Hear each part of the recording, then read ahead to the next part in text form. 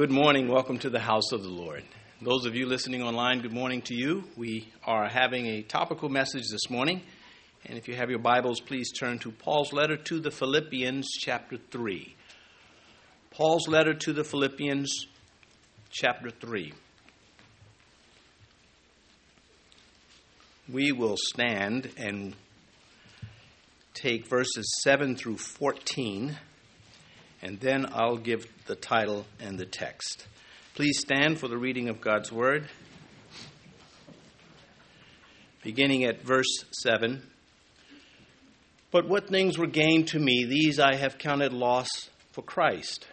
Yet indeed I also count all things loss for the excellence of the knowledge of Christ Jesus my Lord, for whom I have suffered the loss of all things, and count them as rubbish, that I may gain Christ and be found in him, not having my own righteousness, which is from the law, but that which is through faith in Christ, the righteousness which is from God by faith, that I may know him and the power of his resurrection and the fellowship of his sufferings, being conformed to his death, if by any means I may attain to the resurrection from the dead. Not that I have already attained or am already perfected, but I press on, that I may lay hold of that for which Christ Jesus has also laid hold of me. Brethren, I do not count myself to have apprehended, but one thing I do, forgetting those things which are behind and reaching forward to those things which are ahead, I press toward the goal for the prize of the upward call of God in Christ Jesus. Please be seated. Forgetting those things. That's the title of this morning's message. And after reading that, it's nothing left to say. You just want to close in prayer or just keep reading it. How do you improve upon any of that? Well, you cannot. And yet, God has ordained preaching. And the text is verse 13. But one thing, forgetting those things which are behind, and reaching forward to those things which are ahead. It's such an inspirational letter, this letter of Paul. It is one of my favorites. This one and 2 Timothy are just always so inspiring to me. Here in the beginning of our text in verse 13, where he says, Brethren, I do not count myself to have apprehended, he admits to having imperfect devotion to God, and yet he speaks of this devotion, and we reading it, knowing the background of this man's life, we are often just so impressed by how much devotion we lack in comparison to a servant like Paul. And yet, even though he is imperfect with his devotion, he has formulated a response. He's formulated a response to being imperfect. Instead of just saying, I don't have what it takes, I cannot achieve the goals that Christ has set before us, I might as well just not even try. Instead of doing that, he says, well, I'm not perfect, but this is what I can do. This is one thing. But this one thing, he has narrowed things down in spite of this downside of his walk as he sees it. And we who believe can identify with that very easily. That phrase, one thing, it is an important Christian phrase. It shows up quite a few times in Scripture, enough times to get our attention and hold it. In Mark chapter 10, Jesus said, one thing you lack.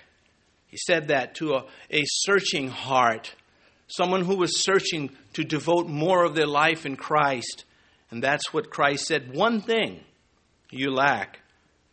Again, he said one thing is needful, as he explained to Martha, who was criticizing her sister for not doing enough to help her. There was a blind man who received his sight, and he said to the Pharisees, one thing I know, I was blind, but now I see, because Jesus has touched me. And then there is David, the psalmist of Israel, the sweet psalmist of Israel. He said, one thing have I desired of the Lord, that I will seek after. And he went on to express his desire to behold the beauty of the Lord. And so this is something that we should be interested in. But one thing.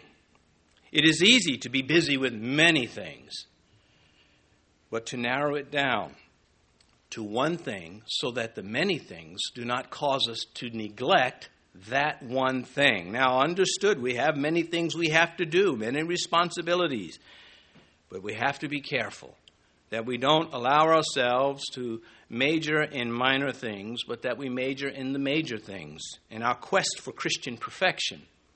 And this morning we're speaking about forgetting those things, but we have to identify what those things are so we can concentrate on that one thing. And so again, forgetting those things which are behind. Well, looking at his own past, it was blasphemous. He persecuted the church. It's all recorded there in Acts 7 and Acts 8 and Acts chapter 9. We read of his conversion on his way to further persecute the church. And he talks about this in 1 Timothy also. He says, I was a blasphemer. I persecuted the church. Well, Paul takes that zeal that he had against the church and he uses it to uphold the church, to build the church, to spread the church. And when we say church, of course, we mean those things that belong to Christ. He is a man who was not enslaved by his past. And some people are.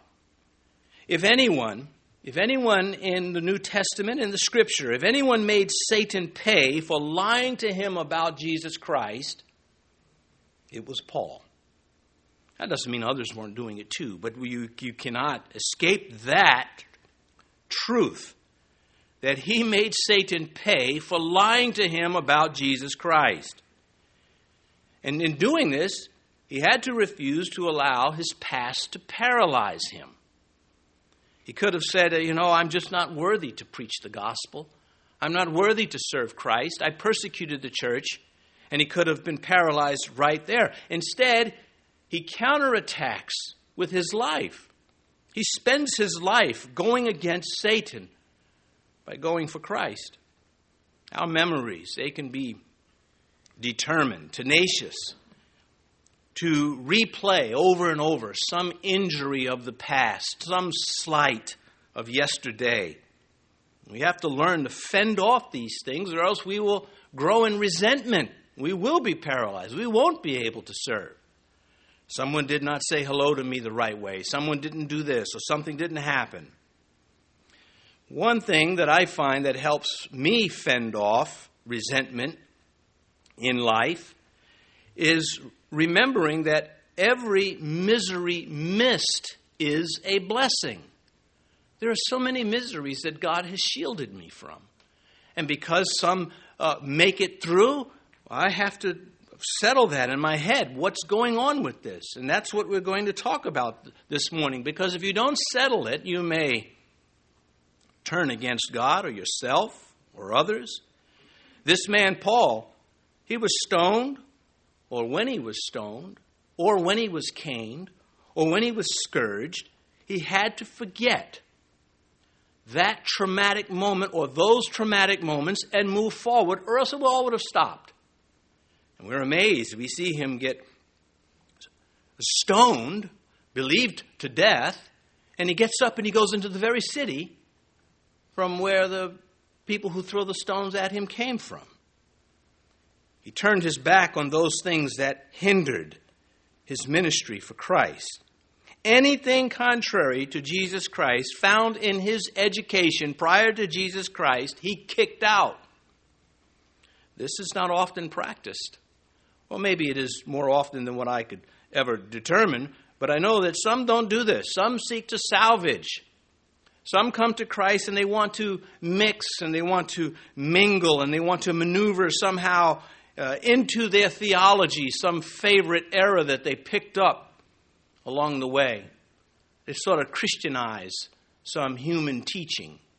And this is something that Paul makes it very clear that wasn't the case with him. Look at verse 4 if you still have your Bibles open in Philippians chapter 3.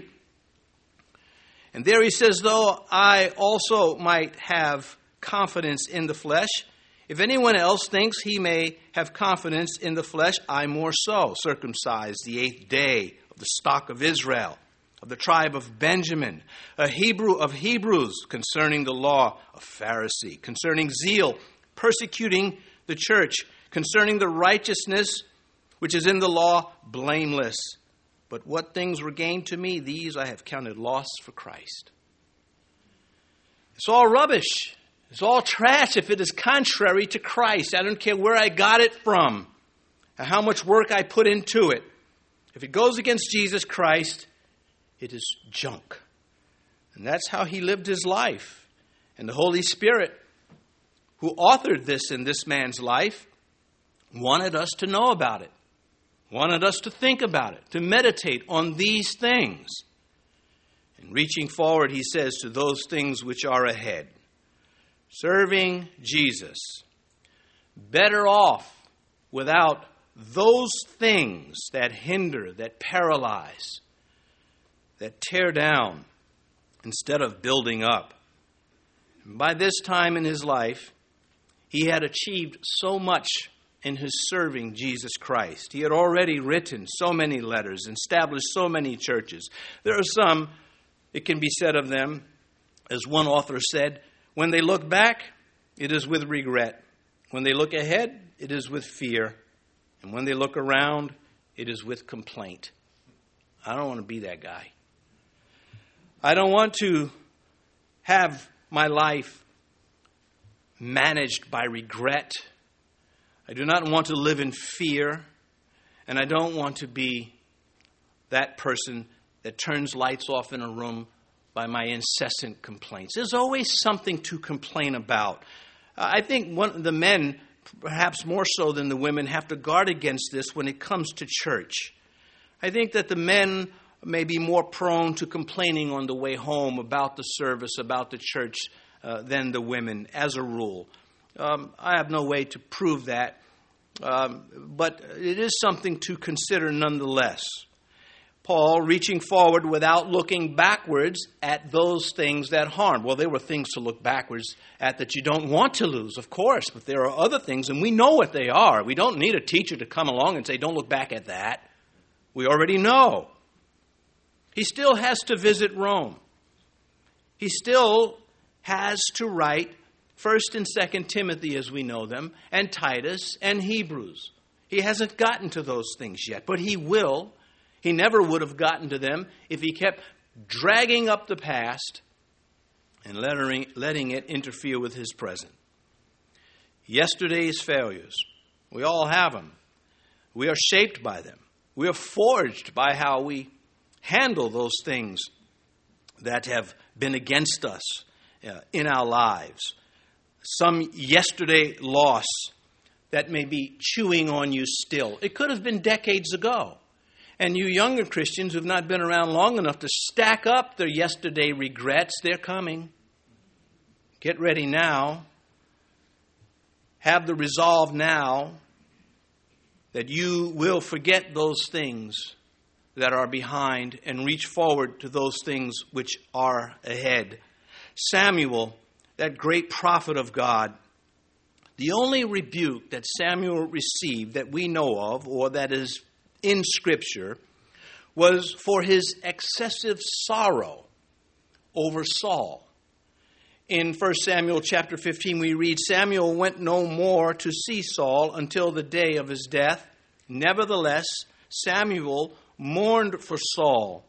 Now, Yahweh said to Samuel, how long will you mourn for Saul, seeing I have rejected him from reigning over Israel?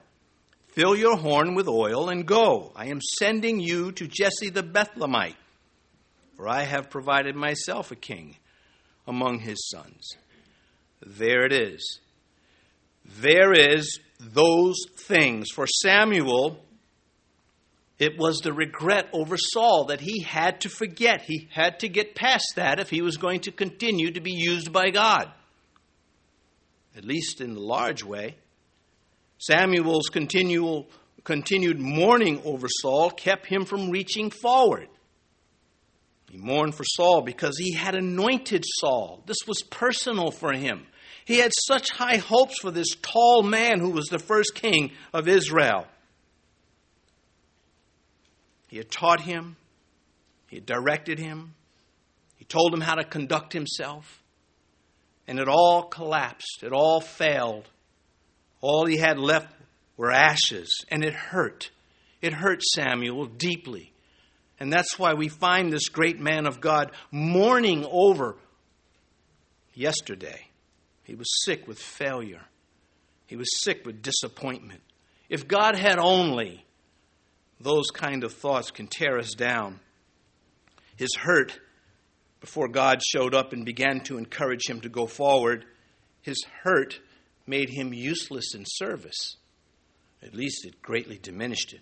Samuel was frozen because he could not forget the thing behind. To forget those things behind does not mean that we fail to remember. We have very little control over many things that come into our memory. But it does mean to go forward without their interference. And that I find to be key. We can make zombies of yesterday, harmful memories that are still alive and they shouldn't be alive. Alive to the point of blocking what the Holy Spirit wants to do through us. Forget those things. What things? Useless things, hindrances. Forget, as in disallow, being dominated and enslaved, ruined, or otherwise afflicted by yesterday. And the Bible is loaded with these kinds of stories. Naomi was paralyzed by the past. She came home from across the Jordan, and she said, I went out full and I've come back empty. And God breathed life back into Naomi. He changed the story. He used Ruth to do it. To remain besieged by past defeats, past hurts and disappointments is to miss the one thing. And it's so easy to do. It is so easy to say to our hurt feelings, here are the keys. Here is the control to the rest of my life. You just take over from here on. That is disastrous. It's not being careless about the past that I'm talking about. It's having a disregard for those things in the past that stop us from plowing. Paul said, for the love of Christ compels us, not the regrets, not the failures, but it is the love of Christ. Love can see a long distance off. Love can see very far. The prodigal son, we're told in Luke, and he arose and came to his father, but when he was still a great way off, his father saw him and had compassion and ran and fell on his neck and kissed him.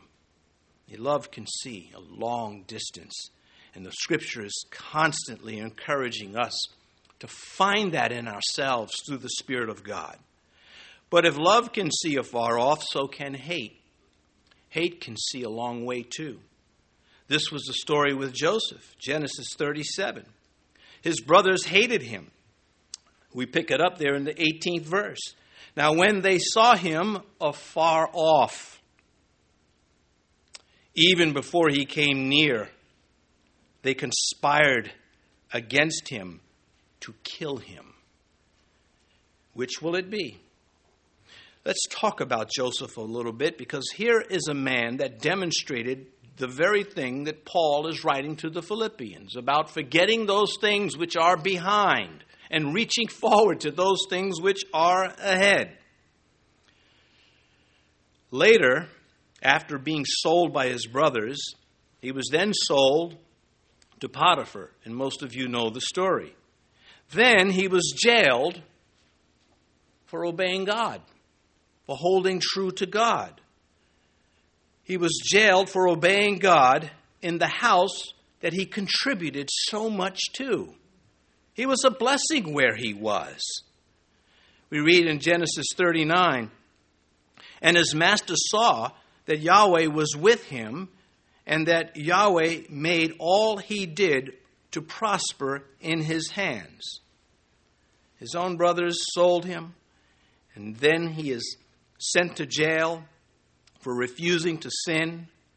What taste did that leave in Joseph's mouth? What did that do to his religion, to his belief in God? To be so abandoned by God. No blessings going on. In fact, when something seemed to be a blessing, it turned into a disaster. But those things could not enslave his faith to bitterness. It did not work.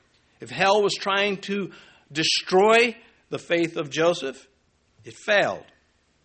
One of the best ways to cure our personal sorrow is to take interest in the service, even the sorrow of others. And that's why we read. I read it again, Genesis 39, verse 3. And his master saw that the Lord was with him, and that the Lord made all he did to prosper in his hand. So there's Joseph, sold by his brothers, never knowing if he's going to see his father ever again, or his young brother Benjamin.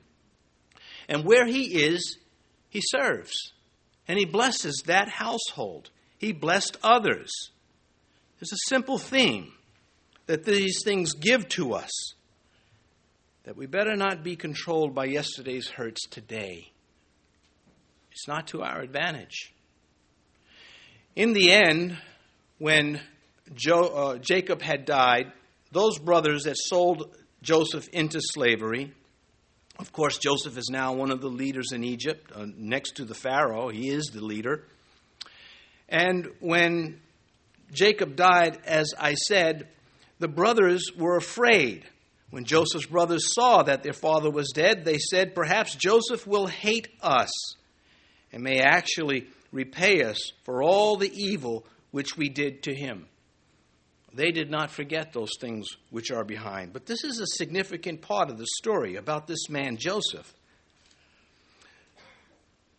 So they sent messengers to Joseph saying, before your father died, he commanded, saying, thus you shall say to Joseph, I beg you, please, forgive the trespass of your brothers and their sin, for they did evil to you. Now please forgive the trespass of the servants of the God of your father. Now here it comes.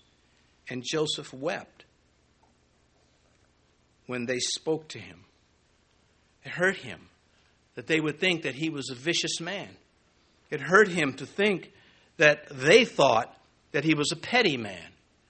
He had put those things behind him. He had moved forward. He had gone out of his way to bring his family and to bless them and to establish them there in the land of Goshen. And in the end, they missed it because they didn't put it to rest. But he did. And so Joseph went on to say, as for you, you meant evil against me. You see, it's not to pretend that something did not happen. It's what do you do with what happened? Do you allow it to clobber you to death for the rest of your life? Or do you put it in its place? And Joseph goes on, you meant evil against me, but God meant it for good, in order to bring it about as it is this day, to save many people alive. You see, Joseph said, God was in this. I can't explain all of it, but I can explain enough of it. Through my hardship, many people were made alive, or their lives were sustained by avoiding the famine. These lessons are all over Scripture. And when we read them and when we hear of them, they are supposed to make us stronger because they can make us stronger. Unless you've become so jaded in your faith, you think nothing will work. What an awful place to be. If you are that way, I encourage you to get around strong Christians so they can shine that stuff out of you. That is the way to remember and also forget the hard and bitter things of the past, to see them as God sees them, to see the hand of God in them, and to trust that He will make it good. Regardless of what others meant by their actions, what is God doing? Admittedly, it's very difficult sometimes to know what God is up to. It can take years to find out, as it did with Joseph. But by faith, he persevered. Forgetting and forgiving, a very big part of our faith.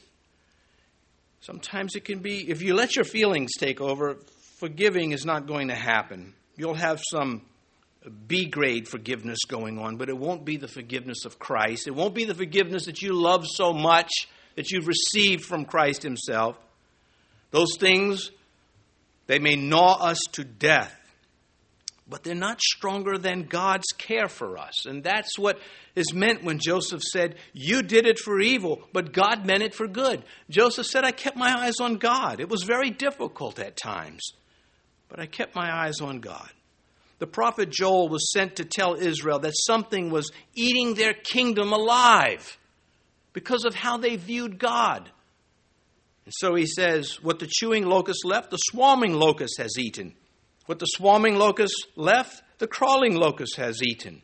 And what the crawling locust left, the consuming locust has eaten. It didn't stop. They kept coming. Human life is often eaten by sin, as the land of Israel was by the locust of idolatry, by the locust of losing sight of God, by the locust that willfully disobeys God. When I say willfully, I don't mean out of weakness. I mean they just have no care for him. Sometimes it's not a moral sin, but just a refusal to let go that keeps us from leaving those things behind that we can go forward, reach forward. Sometimes it's a choice to not trust God because, again, the feelings have taken over. Often insisting that we cannot when really it is we will not. But if we trust this Lord Jesus to restore, we will forget those things. We will reach forward. We will wait for him. Again, Joel chapter 2, the threshing floors shall be full of wheat, and the vats shall overflow with new wine and oil. So I will restore to you the years that the swarming locusts have eaten. The prophet is saying something is eating the kingdom alive. It is idolatry, wrong thoughts against God, sinful thoughts against God. But if you come to God, God will restore. The threshing floors will be full of wheat. God says he will restore what has been destroyed. Do you believe it or do you not? What if you say, I do believe it? The question then comes, do you believe it only in this life, or do you see beyond this life? Of course, the greater meaning is we always see the eternal, because love sees afar off. We say we love Christ. We have a chance to prove these things to Christ. To forgive may be to suffer loss. Oftentimes it is. When you forgive somebody who's done you wrong, you suffer a loss in some material sense or even emotionally. But to reach for God is greater than that loss. God will not be indebted. God will repay. He says, my reward is with me. Again, Joel chapter 2. You shall eat in plenty and be satisfied, and praise the name of Yahweh your God. That is an Old Testament principle that is also a New Testament truth. It is still available for us. So let's get through whatever it is, says the Bible, says God. Some, again, cannot forget the past because they've not forgiven. Maybe others have done something to you and you just won't let it go. Or maybe you've done something to you and you won't forgive yourself. Or maybe you blame God. To forgive is to not ignore, but it is to settle it. It is to resolve the matter. It is to put it in its place before God and not in its place before you or someone else. Who is not forgiven? Who refuses to forgive and still call Christ Lord? Will you be forgiven? Will you ever find strength in your faith if you go about life that way? Jesus said, but if you do not forgive men their trespasses, neither will your Father forgive your trespasses. That if marks a choice. When he says, if you don't forgive, he's saying if you make that choice to not forgive, how can it go well with you? Forgiving others does not bring salvation. It demonstrates it. It shows that we are submitted to Christ. It utilizes salvation. It puts salvation to work. When Paul said, work out your salvation to the Philippians, he's saying, make it work. Do something with it. Salvation is not something you just capture and put inside of a trophy case. It is a tool. It is something that must find life through the one that is saved. David, as we considered this past Wednesday, his outpouring of love and praise to Yahweh, an Old Testament example of a New Testament fact. He pours out his love. He says, I will love you, O Yahweh, my strength. And Jesus says this in the New Testament about that. Because David said that knowing how much he had been forgiven in his life, knowing how many things he had done wrong and how God had forgiven him. And he pours out, I love you, O Yahweh. And Jesus says, therefore I say to you, her sins, which are many, are forgiven, for she loved much. But to whom little is forgiven, the same loves little. And God says, I'll forgive every sin. But if you don't believe it, then you feel your forgiveness is little. It is small. It is very possible to overcome these internal boogeymen by faith. But faith really has to have this to go with it. True Christian faith must have endurance and perseverance at the same time. It must learn how to absorb a hit and still keep moving forward. At the very least, it must hope to look forward. That is perseverance. Because what can Satan do about that? When the apostles were beaten at first there in the book of Acts, they rejoiced that they were counted worthy to be beaten in Christ's name. What could Satan do against them if that was their response? Some, as I mentioned, may have to forgive God. That resentment, your hurt makes you want to retaliate. Maybe you can't get to a particular person, or you refuse to get to yourself, so God is the next one up. If that is the case, you've not forgotten those things which are behind. Hebrews chapter 8, verse 12. For I will be merciful to their unrighteousness, and their sins and their lawless deeds I will remember no more. That's Jeremiah he's quoting, and Jeremiah is upholding the same teachings that Joel was teaching on. I will be merciful to their unrighteousness. So what's this bitterness towards God about? If you know he's going to be merciful to you, he's looking to forgive. And your sins, he's going to remember them no more. Your lawless deeds, he will remember no more. Put some of that love on others. Be delivered from yesterday's tyranny of failure. There is no need to wait for someone to apologize to you before you forgive them. Yeah, forgiveness and restoration are separate items. If they do not repent or apologize, is not dealt with and resolved, then restoration is going to be very difficult, if not impossible. But in the heart, we forgive because of Christ. Then Jesus said, Father, forgive them, for they do not know what they do. And they divided his garments and cast lots. This type of the forgiveness is the type of forgiveness that will not preoccupy itself with a grudge. I'll just let it go. Yep, they were wrong. But I'm not going to let it eat me up. I'm not going to look for retaliation. Mark 11. And whenever you stand praying, if you have anything against anyone, forgive him, that your Father in heaven may also forgive you your trespass. Even if you can't do this, knowing you're supposed to do it, knowing you're supposed to agree with it, and wanting to agree with it goes a long way against hell. That alone, the desire to obey those things that seem too difficult for you, means something to Christ.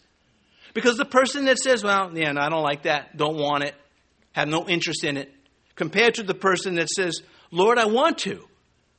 Show me how. Help me to do it. Which person would you rather share a foxhole with? The one that holds the grudge and is not interested And what Christ has to say about that? Well, the one who looks to Jesus for everything, in spite of their weakness. Why wait? Let it go. And there are some of you, either listening online, listening later, or listening right now.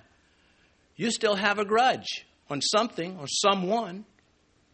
You're not benefiting from it, are you?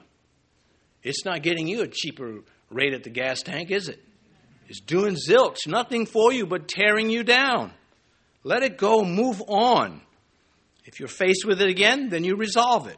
But until that time, forget those things which are behind and reach forward to those things which are ahead. Don't be like Samuel was, wasting energy, mourning over something that is not going to get better through mourning. Forgetting those things. It is for us. It only takes one thing to become those things and enslave us if we're not careful. I don't want a memory to be a slave driver to me. Is there anyone who would sign up on a sheet on the back table, if we have one, a sign-up sheet for all those who want to be enslaved by some past memory? Who wants to sign up for that? Sometimes we have to even forget and forgive those who have unintentionally harmed us. Even if it was some dumb thing they did. You know, you want to say to someone, how could you be so dumb? I got to pay for this now. And God says, even that you've got to let go. This is the case with Daniel. Daniel chapter 6. King Darius signed the written decree. He didn't look into it. He didn't consider it more. He just signs the decree these guys brought before him. Daniel could have said, how stupid is that? And then we read, after the lions did not eat Daniel, the king who stayed up all night praying for Daniel, Daniel said to the king, O king, live forever. Not, what are you done? He doesn't strike back at Darius. It's not a casual, I am here, king. It is telling the king right away, I don't have a grudge against you. This is your doing, and I don't carry the grudge. Daniel said to the king, O king, live forever. God knows what he's doing when he puts these things in the Bible. He knows how far they can reach. Who has not forgotten? How about those who want to rub your nose into something of yesterday? Or maybe it's you. You want to do it to someone else. Let it go. It's not going to build the kingdom. Life is going to move forward with or without your forgetting those things which are behind. But as Joseph learned, life is going to move forward, and I'm going to keep my eyes on God. And I can't answer every bad thing that's happened to me. I can't explain it. But what I can do is forget those things which are behind and reach forward to those things which are ahead. I cannot erase a hurt from my memory, but I can do something with my faith on top of it. We are able to disallow being overthrown in our lives and in our service by something that's stuck in our head, in our heart. We must reach forward. And Paul, when he says reaching forward, he meant every word of it. He's on his way to Rome when he wrote this letter. He has already written Ephesians and Colossians and Philemon, and then he writes the Philippian letter. And he doesn't even know he's going to get to Rome and be released and then go to jail again. I mean, he doesn't know all that's ahead of him. He doesn't really care. What he knows, he's going to serve the Lord with what he has right before him. And so in reaching forward, you have to start where you stand right now. Not something to put off. Not something to say, I'll get to it later. Or maybe you're right now, you're free. You say, I don't have any of that. I'm serving the Lord. I have no resentment in my heart. Don't worry, you're going to get your chance again. It's going to happen. Somebody did not, they slighted my child. My kid didn't get to this. Or it just, somebody else, so through some way. Now, if they mess with your pastor, you've got grounds for resentment. That's biblical. Somewhere, it's got to be in there. There is more to cherish with God. Now, some of you might not like the way this sounds, but think about it. There is more to cherish with God than just salvation. It does not diminish salvation. It doesn't say that there are better things than salvation. There are more things. It's not enough to be saved. The thief on the cross, it's a beautiful story. But if he were given a choice, don't you think he'd say, but I wish I started a long time before I got nailed to that cross. Philippians 2 verse 13, for it is God who works in you both to will and to do for his pleasure. His good pleasure, it says. There is the high prize of the upward call. And we all have it. If you've come to Christ, he's looking to work in you for his good pleasure. There is that calling. Paul says, finally, there is laid up for me the crown of righteousness, which the Lord, the righteous judge, will give to me on that day. Paul said, there's a prize at the end of this. And then he says, and not to me only, but to all who have loved his appearing.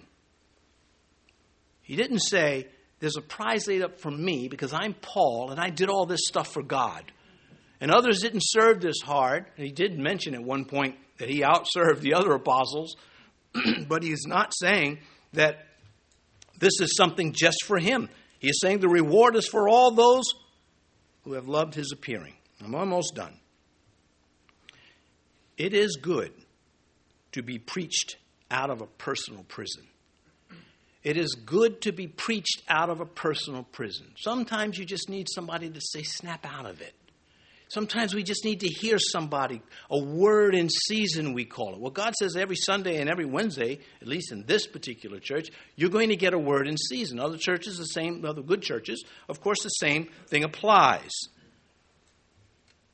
Ecclesiastes 12, verse 11, the words of the wise are like goads, and the words of scholars are like well-driven nails given by one shepherd. They drive the point home. And when they drive it home, it sticks if you will receive it. Job 6:25, how forceful are right words? And then he went on to say, but you guys don't have any of them. But the fact remains, how forceful are these right words? We love Romans 8:28.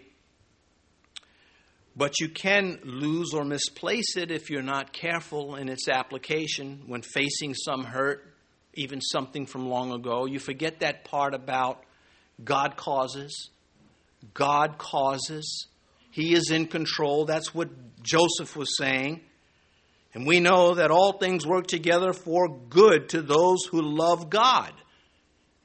Bitterness will say, yeah, at what price?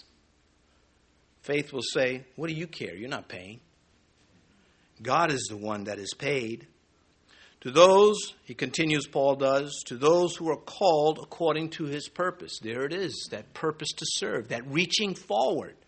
Here's a man speaking from experience. Trust and press on. Forget those things, or, well, maybe I'll phrase it this way instead. Forget those things and do the one thing. I press toward the goal for the prize, verse 14. For the upward call of God in Christ Jesus. So ends part 1. If you just stretch a minute, we'll go into part 2. Let's pray. Our Father in heaven, we can't do any of these good things in the Scripture without you. And yet we get so much done with you. You yourself have told us, Lord Jesus, without me you can do nothing. And yet through you we get so much done against the enemy. When we get to heaven, we know that you will make clear to us so many things that you just could not show us right now. Right now it's the time of faith. It's the season of truth, preaching the truth in faith. We invite you, Lord Jesus, to help us forget those things which are behind and reach forward to those things which are ahead. We invite you to give us the mind of Christ, the Christ likeness that we crave so much.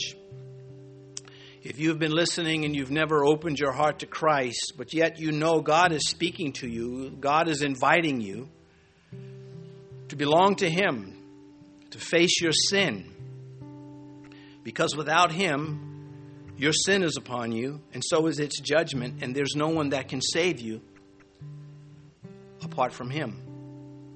If you make this confession, God will receive you.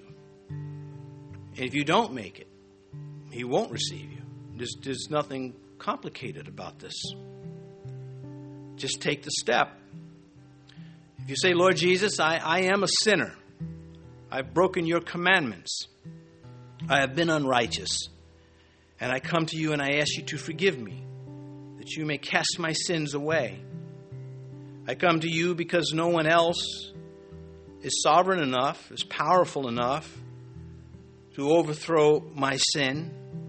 And no one else has died for me in my place, taking my punishment, except you. I come to you and I ask you from this day forward to be not only the one who saves my soul from the judgment to come, but also the one who rules over my life right now. And I give my life to you right here. And now, Father, if anyone has made this prayer, we ask that they would not be ashamed of it, and we pray these things in Jesus' name. Amen.